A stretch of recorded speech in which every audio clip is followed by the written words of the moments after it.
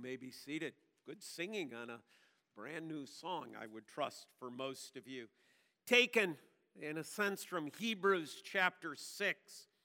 We have this as a sure and steadfast anchor of the soul, a hope that enters into the inner place behind the curtain where Jesus has gone as a forerunner on our behalf, having become that high priest forever after the order of Melchizedek, our sure and steadfast anchor of Jesus Christ.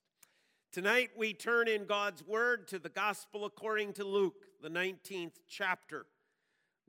Luke chapter 19, to perhaps one of the most familiar stories, or at least a very familiar story to our children as well as to ourselves. Made perhaps vivid to us in the children's song we used to sing, right? Okay, about the little man. There was wee little man, right? Zacchaeus.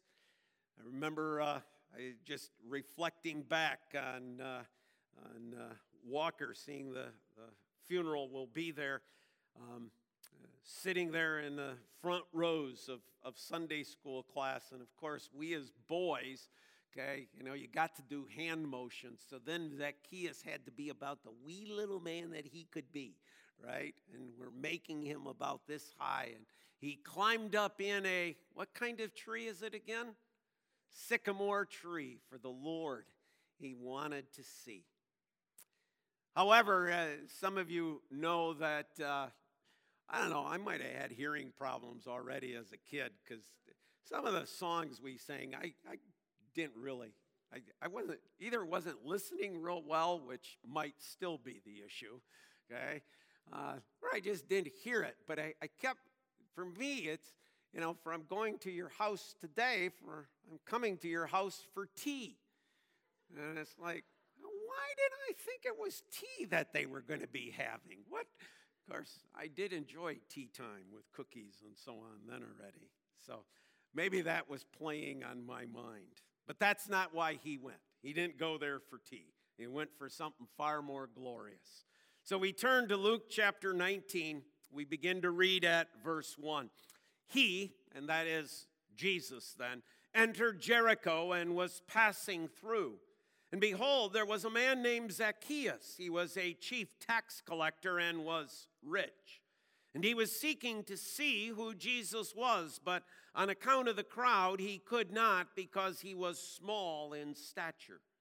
So he ran on ahead and climbed up into a sycamore tree to see him, for he was about to pass that way. And when Jesus came to the place, he looked up and said to him, Zacchaeus, hurry and come down, for I must stay at your house today.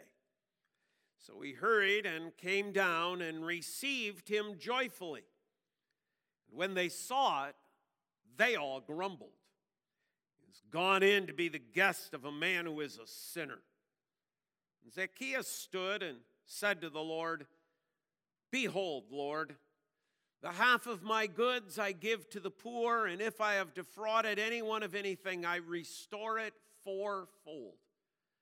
And Jesus said to him, Today salvation has come to this house, since he also is a son of Abraham. For the Son of Man came to seek and to save the lost. Thus far, the reading of God's word. Let's bow in prayer. Dear Lord, we thank you for the scripture you have brought us to this evening. We pray that you will be with Pastor Bob as he explains more to us the words that you have given him to teach us this evening as well. We ask this in Jesus' name. Amen. And amen. I think as you've been attending and listening to the various messages on trees of the Bible, hopefully you're getting the understanding that it's not really the tree. It's the significance that surrounds the tree. It's the way in which God made use of it, and the fact that God would pull it forward. The mere fact that God would tell us that he climbed a sycamore tree. You know, I often think, and when we're in Bible study, this often comes up as we're delving into passages, the information that God gives to us in the Word, what God does tell us, but also what God doesn't. There's so many things God chose for our own blessing, for our own edification. He did not tell us. But yet he chooses to tell us that Zacchaeus climbed a sycamore tree. Lord willing, as we go through this, we'll come to a richer and clearer understanding of what is happening here.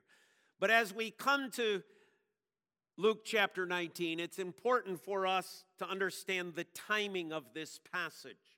Where are we? Well, we're approaching Jerusalem. In fact, if we go back, to verse 31 of chapter 18, listen to Jesus' words. It's Jesus' words that are going to tell you where we are at. And taking the 12, he said to them, "See, we are going up to Jerusalem, and everything that is written about the Son of Man by the prophets will be accomplished.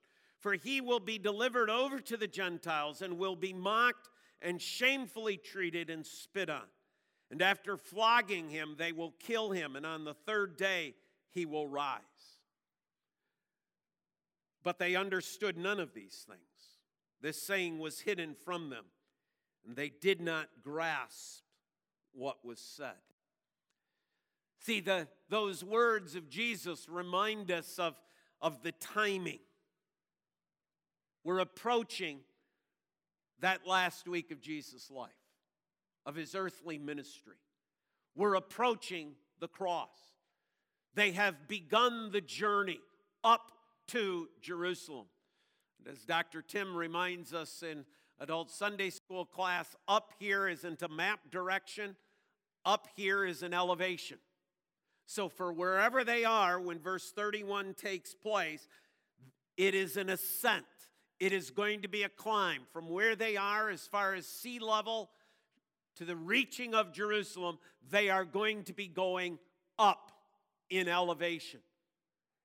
They are heading there for the last time. This isn't one of many times. This is the last time. We are told in other passages surrounding this that Jesus had set his face like flint towards Jerusalem. In fact, in the accompanying passage in Mark chapter 10, Jesus is out walking ahead of the disciples, and the disciples are somewhat afraid. There is something about Jesus' manner. There is something about how Jesus is approaching this time of his life that has the disciples a little bit taken back. They're a little bit fearful, as it were, of what is exactly happening. Jesus is out in front of them. He's not necessarily with them. And he's telling them about these things that they're having such a hard time to grasp, but yet they're so clear, so prophetic of exactly that which was about to happen. We have to understand that that's in the background now of this passage here in chapter 19 about Zacchaeus. Secondly, in terms of the timing, we have to understand the movement. Remember, it's up to Jerusalem, verse 31. Then note verse 35, as he drew near to Jericho, and then verse 1 of chapter 19, as he entered Jericho. Jesus is traveling. He's on the move. For wherever they are in verse 31, it is necessity to take the road that goes through Jericho to get to Jerusalem. This isn't some as the crow flies. Hey, we're going to Jerusalem. I don't really care which way we go. No, they're taking the roads. They're taking the routes. They're taking this main way that takes them through Jericho. But it's not really the road, is it? Yes, that of course is an explanation. Why are they going through Jericho? Well, that's where the road takes them. But there's the greater reason. There's the spiritual reason. There are those who Jesus has yet to encounter. There are those that Jesus has to have conversations with yet. There are those that Jesus has yet to call. There are those who are going to come to faith in him. And his journey is not yet done, even on the way to the cross. He is still fulfilling the Father's will along the way. The third thing in regards to the timing is the action. In what we didn't read in verse 35 through 43, we have an interesting man that we encounter. The man is blind, yet he has some terrific eyesight.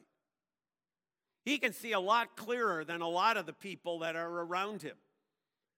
He seems to have a sense and an understanding of who Jesus is. When told, verse 37, that Jesus of Nazareth was passing by, listen to his cry, Jesus, Son of David, have mercy on me. And when they tell him to be quiet, he cries out all the more, have mercy upon me, Son of David.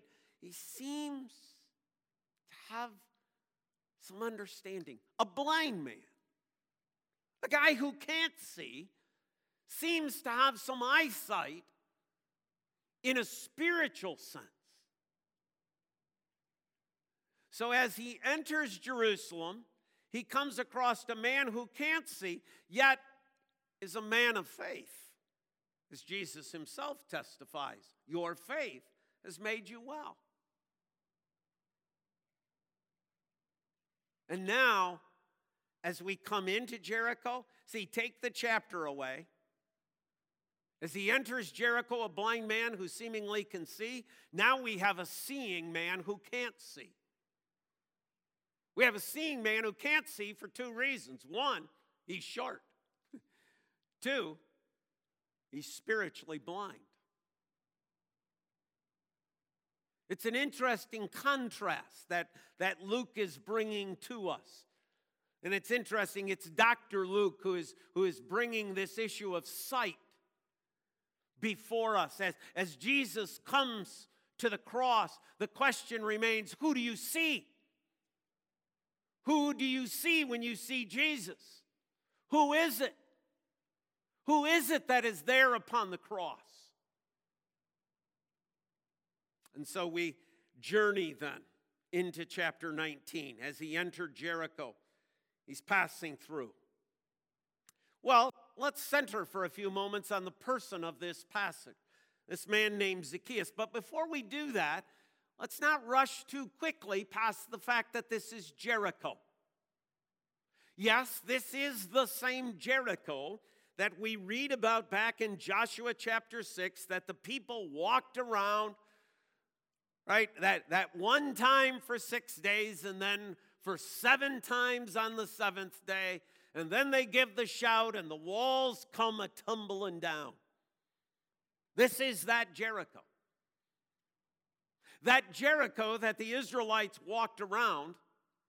In verse 26 of Judges 6, Joshua pronounces a curse. He pronounces a curse on anyone who tries to rebuild. It's going to cost him his oldest son. When he lays the foundation, it's going to cost him his youngest son when he puts up the gates. Anybody who would attempt to do this. For hundreds of years, the city sits. Till the time of King Ahab. During the lifetime of Ahab, a man by the name of Hiel, Hiel, decides, I'm going to rebuild. In total disregard to the word of the Lord, which is fitting for the time of Ahab, because Ahab and Omri have nothing to do with the word of the Lord. As they've turned their back on God's word, so does this man. He lays the foundations, and he loses his eldest son. He puts up the gates, he loses his youngest son. But he still rebuilds the city. That's the city that is before us here. A city that was decimated under the miracle of God's mighty hand. a city that was cursed by Joshua, a city that was rebuilt at great cost, but is now a flourishing town. Oh, Jericho's there. It's on one of the major trade routes. It's on the trade route that brings in myrrh and balsam from the exchange. It's the city of palm trees and dates and oil is flowing like crazy, and so is the money. This is a prosperous town. That's why it needs a chief tax collector. It doesn't just need a tax collector. It doesn't need one. It needs somebody who is over a series of tax collectors, because there's stuff going on all over the place. There is trade in and out. There's exchanges going on. And all of that, of course, the Romans are going to tax. This is the city. And Jesus enters it. He enters it, not avoiding it, not going around it, not bypassing it. Because there is a man by the name of Zacchaeus. Jesus knows exactly where he is, and Jesus knows exactly what he is. And yet the Son of Man has come to seek and to save the lost, the Zacchaeuses of the world. So first of all, those few notes about the city. Secondly, the man. His name is Zacchaeus. It's a Hebrew name. He's a Jew. He's not a foreigner. He's not Roman. He's not Greek. He's Jewish. He's a Hebrew. He's one of them. His name means pure and innocent. Pure and innocent. Yeah, that's what we'd call every tax collector, right? That's what we'd call every official that works for the government. Pure and innocent. Their hand isn't in the till. They're not getting rich. They're not getting wealthy off their position. His name is a mockery. His name is a laugh to the citizens of Jericho. Zacchaeus. Chief tax collector. Works for the Romans. He's a traitor from the Jewish standpoint. He's over all these other guys who are manning the booths. Remember when we have the calling, for example, of Matthew. He's in the booth, the tax collector booth, and Jesus calls him to leave his booth and come follow me. Zacchaeus is in no booth. That's too small a position. Zacchaeus has, that was not a pun either. Zacchaeus has risen the ranks. And the only way in which you rise in the ranks in the tax collecting industry of Rome is you need to be shrewd, you need to be ruthless, you need to be cruel, you need to be devious. Rome sees his work. Gave him their own blue star. You get to be the chief. And did you notice the other descriptor we're given? His name is Zacchaeus. He's a chief tax collector. And then what's the next descriptor? And he was rich. He was rich. How does a tax collector get wealthy? Does Rome pay tax collectors that much? Nope. The only way you get rich being a tax collector is that you tax more than what you should. You tax a higher portion than what is actually true. See, Rome set a level. Rome said, look, this is how much we want to come in. Whatever exceeds that, put it in your own pocket. We could care less. He's rich. And he's the chief tax collector. He has made himself wealthy off the backs of fellow Jewish citizens. He was rich. But the man has a problem, doesn't he, as we look at the passage? Verse 3, and he was seeking to see who Jesus was. What an interesting phrase, right? He's seeking to see who Jesus was. Who is this guy? Who is this person? He's not seeking, you see, a relationship. He's not seeking his salvation. He just wants some more info. Maybe he's thinking, am I missing a taxing opportunity here? Are there people giving this guy money and that's not being reported? Maybe I could make some money off this. We don't know what it is, but we know he's not seeking a relationship. He just wants to see who Jesus is. But his problem is this: he's short. The crowd is so big, there's so many people, he's short. He can't see over the people. He can't see who this person called Jesus is.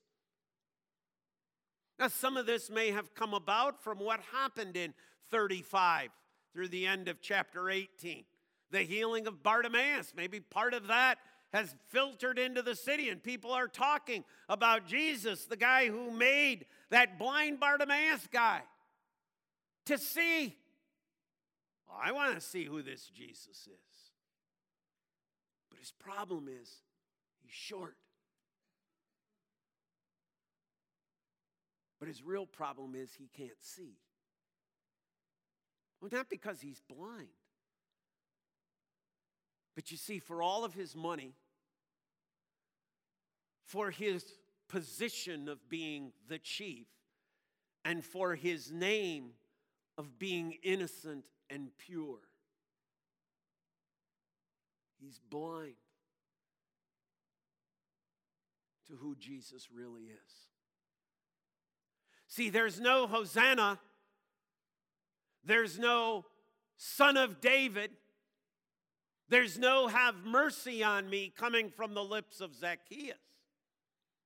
There is from blind Bartimaeus, but not from this man who can but can't see. He has a problem. And his problem isn't his height. The problem is a spiritual problem. He doesn't know who Jesus is. But he comes up with his solution, just as all mankind does. They come up with their own solution to what they perceive as their problem. He thinks his only problem is he can't physically see Jesus. So he comes up with his solution. What are we told? So he ran on ahead, climbed up into a sycamore tree to see him. And of course, the song is just ringing, right? Climbed up in a sycamore tree for the Lord he wanted to see. The only problem with that song is when you sing it, do you get the sense that he's on a real spiritual quest? But he isn't. He isn't on a spiritual quest. He wants to see the man Jesus. That's who he wants to observe. And he figures out the solution. I'll go ahead of the crowd. I'll get up in a sycamore tree. Now, that, of course, raises the question, what's a sycamore tree? Well, one would think, if one just stops and thinks, if he's climbing the tree to see, he's probably not in a pine tree of some sort, right? You wouldn't climb in a pine tree to see. Number one, pine trees tend not to be that tall. There's lots of branches and so on. A sycamore tree is a large tree, grows very tall. There's in Scripture, there are passages about the beams of the sycamore tree. So they log this thing. That's how big it is. But the sycamore tree has lower branches. Okay, now I'm going to take you back to your childhood, right? You're out in the woods. You're not carrying your handy-dandy ladder with you, right? But you're out in the woods with your buddies, and you go, hey, let's climb a tree. So what tree do you climb? Do you climb the tree whose first branch is 20 feet above you? You go, well, Bob, I can't do that because I can't get up to 20 feet to get the first branch. So what do you have to do? You have to climb the tree whose branches are low enough for you to reach. What's Zacchaeus' problem? He's short in stature. So we know that the tree has low branches. There's no other way for him to get up this thing. And yet the sycamore tree is not a thick foliage tree. So once you get up into the branches, it's not like they're thick, so thick you can't see down below. You're able to see through the branches down below. What's kind of interesting about the sycamore tree is it's actually not a native tree to Israel. It's an imported tree. They brought it in and began to grow it. Some believe they began to grow it for its lumber. They certainly didn't grow it for its fruit. Because you see, the sycamore is actually part of the fig family. Oh, that's right. There's a fig tree coming up in this account of him coming to Jerusalem as well, isn't there? See, there's all these little tie-ins. But a sycamore type figs are small and they're not that good. They're the poor man's fig. What an irony. The richest guy in town, most likely, climbs the tree that has the poorest fruit. And there sits the rich man in a tree of poor fruit. A reflection upon his spirituality, most likely. It's interesting as well, isn't it, that when Jesus comes to the fig tree later on in the gospel accounts, he curses the fig tree because what? It didn't bear any fruit. Yet, what are we going to find out of Zacchaeus but all sorts of fruit? There's one other interesting thing about the figs that come from a sycamore tree. You know what makes them edible? Without this process, they are inedible. When the figs are forming, you have to make an incision in them. You have to cut the fig. Once the fig is cut and it heals over, then they become edible. Amos, okay, Old Testament prophet, is known as a dresser of figs. That's what it means. He's the guy who goes around and makes these little incisions. That's what God was using him to do in the land. He was to go out with the word of the Lord to cut him to the heart. There sits Zacchaeus in a sycamore tree, wanting to just see Jesus.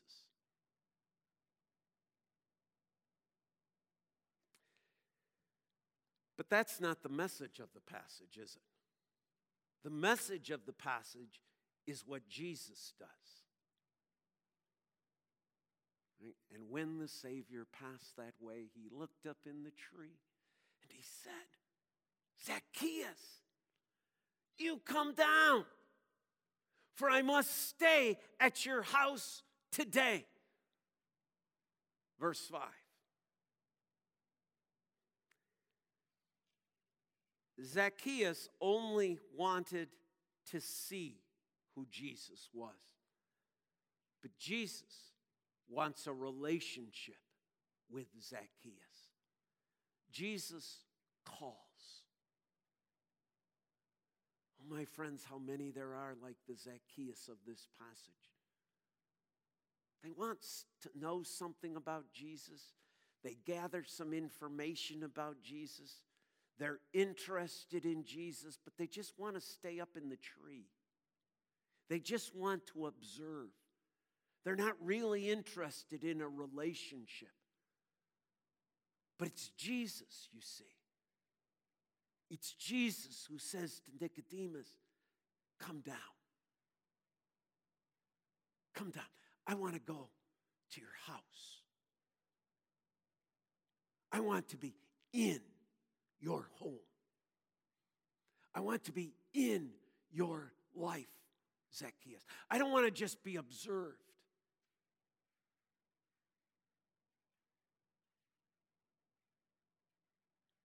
As this week goes along, ask yourself, in terms of the people you meet and the people you come in contact with, how many people are hanging out in sycamore trees? Oh, they're interested in some tidbits about Jesus, but they're really not interested in a relationship.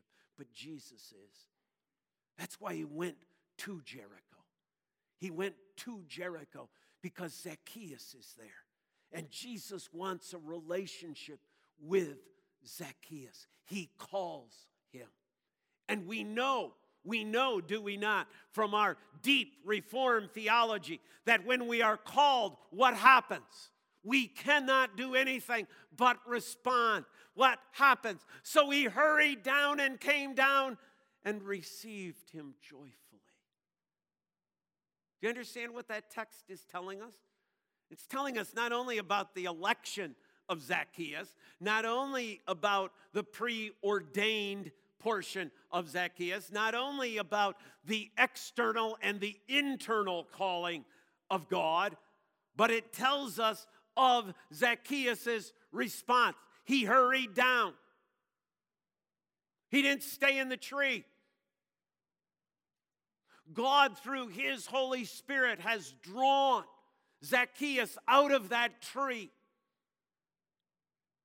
And he received him joyfully. That doesn't mean he's just happy that Jesus is coming to his house. It means he is rejoicing over the fact that Jesus has come into his life. What is Jesus going to say? Today, salvation has come into your house. Prior to this, Zacchaeus is not a believer. He is not saved. But once Jesus calls and that Holy Spirit draws Zacchaeus out of the tree into a relationship with Jesus Christ, a relationship of joy, a relationship of love. He received him joyfully. Yes, Zacchaeus received. That's not some Arminian thought, because it's preceded by the fact that Jesus called. Jesus called and Zacchaeus receives. He welcomes Christ into his heart. And now we begin to see the fruit. What does a redeemed life look like? What does somebody who goes from simply being an observer of Jesus, a gatherer of facts about Jesus, to someone who has a relationship with Jesus? What is the change? What is the repentance? What are the actions? What is faith in action? Thank you. What is faith when it's put to action in Zacchaeus' life? He tells us. Zacchaeus stood, verse 8, and said to the Lord, "Behold, Lord, the half of my goods I give to the poor, and if I've defrauded anyone of anything, I restore it fourfold." This isn't what Zacchaeus did prior to Jesus. It wasn't Zacchaeus, the tax collector, the rich tax collector. Hey, if I defraud anybody, I give it back fourfold, and so on and so forth. That's the person I am. No, this is what he is saying as a result. I got ahead of myself. I told you this morning I was quoting, Matthew Henry, when really it was Kistemacher. Now I'll quote Matthew Henry in regards to this. Not looking to be justified by these works, but they are the fruit of the sincerity of his faith and of his repentance. These are not sycamore figs. These are the good works of repentance. These are the good works of faith. It leads to a changed life. It leads to that passage that we have in Romans chapter 12. But be transformed by the renewing of your mind. That's what Zacchaeus is. He's been transformed by the power of the gospel. He's been transformed by Jesus Christ. He's been transformed by a living relationship with Christ.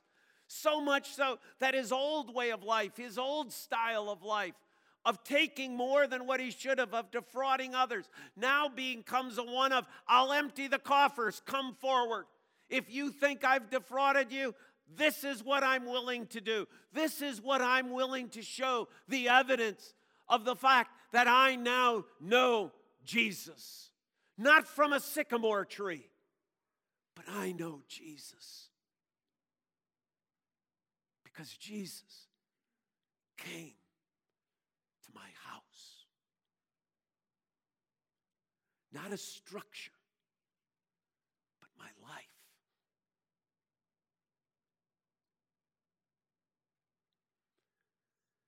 Oh, there were those, of course, there in Jericho who are, there he is with those sinners again.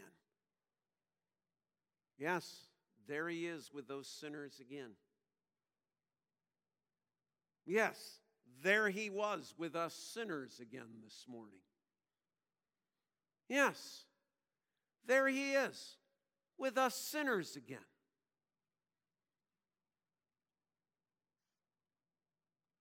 Who's in the sycamore tree this week?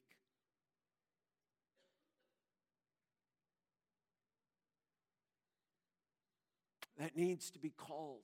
We are the ones who are now called to go. Go. Go and do what? Call the Zacchaeuses out of the sycamore tree. But he's a sinner. Yes. Yes. You don't need to call the righteous. You need to call the sinners. And you see, they're not all the poor folks standing on the street corners begging. Some of them are rich. Some of them are the richest person in town. But they need a relationship with Jesus Christ. So let's close by listening to Jesus' blessing as it comes in verse 9. Today, salvation has come to this house. That's not the word of Luke. That's not the word of Pastor Bob. This isn't something we're making up to make a nice story end. This is Jesus. The conclusion of his time with Zacchaeus. Seeing Zacchaeus' faith, seeing Zacchaeus' repentance, seeing Zacchaeus' good works, seeing faith full blown. In all of its parts, Jesus says today salvation has come to this man's house. He's a saved man. He's a redeemed man. Someday you and I are going to meet Zacchaeus in glory. Jesus told us that. Salvation has come to his house. What a blessing. He also is the son of Abraham. What does that mean? Well, apply Hebrews. What does it mean? It means he's part of the covenant of grace. This man too, who, yes, he was a Hebrew. Yes, he was circumcised. Yes. But now salvation has come to his house. And this man too is a part of that covenant that God made with Abraham, that covenant of grace. It's come to his house. But then the greater blessing. Because that's just for Zacchaeus, but now comes the greater blessing. Here's you and me. This is where the story takes off. For the Son of Man came to seek and to save the lost. Because I never would have sought him. He had to seek me. Just like he had to seek you. It's like he has to seek every one of us. Because we by nature would run the other way. We by nature would flee. We by nature would climb the tree. But he calls. He calls us to a relationship. We're lost, but now we're found. We're blind, but now we see. And he set his sights towards Jerusalem. I'm going there. He's not blind.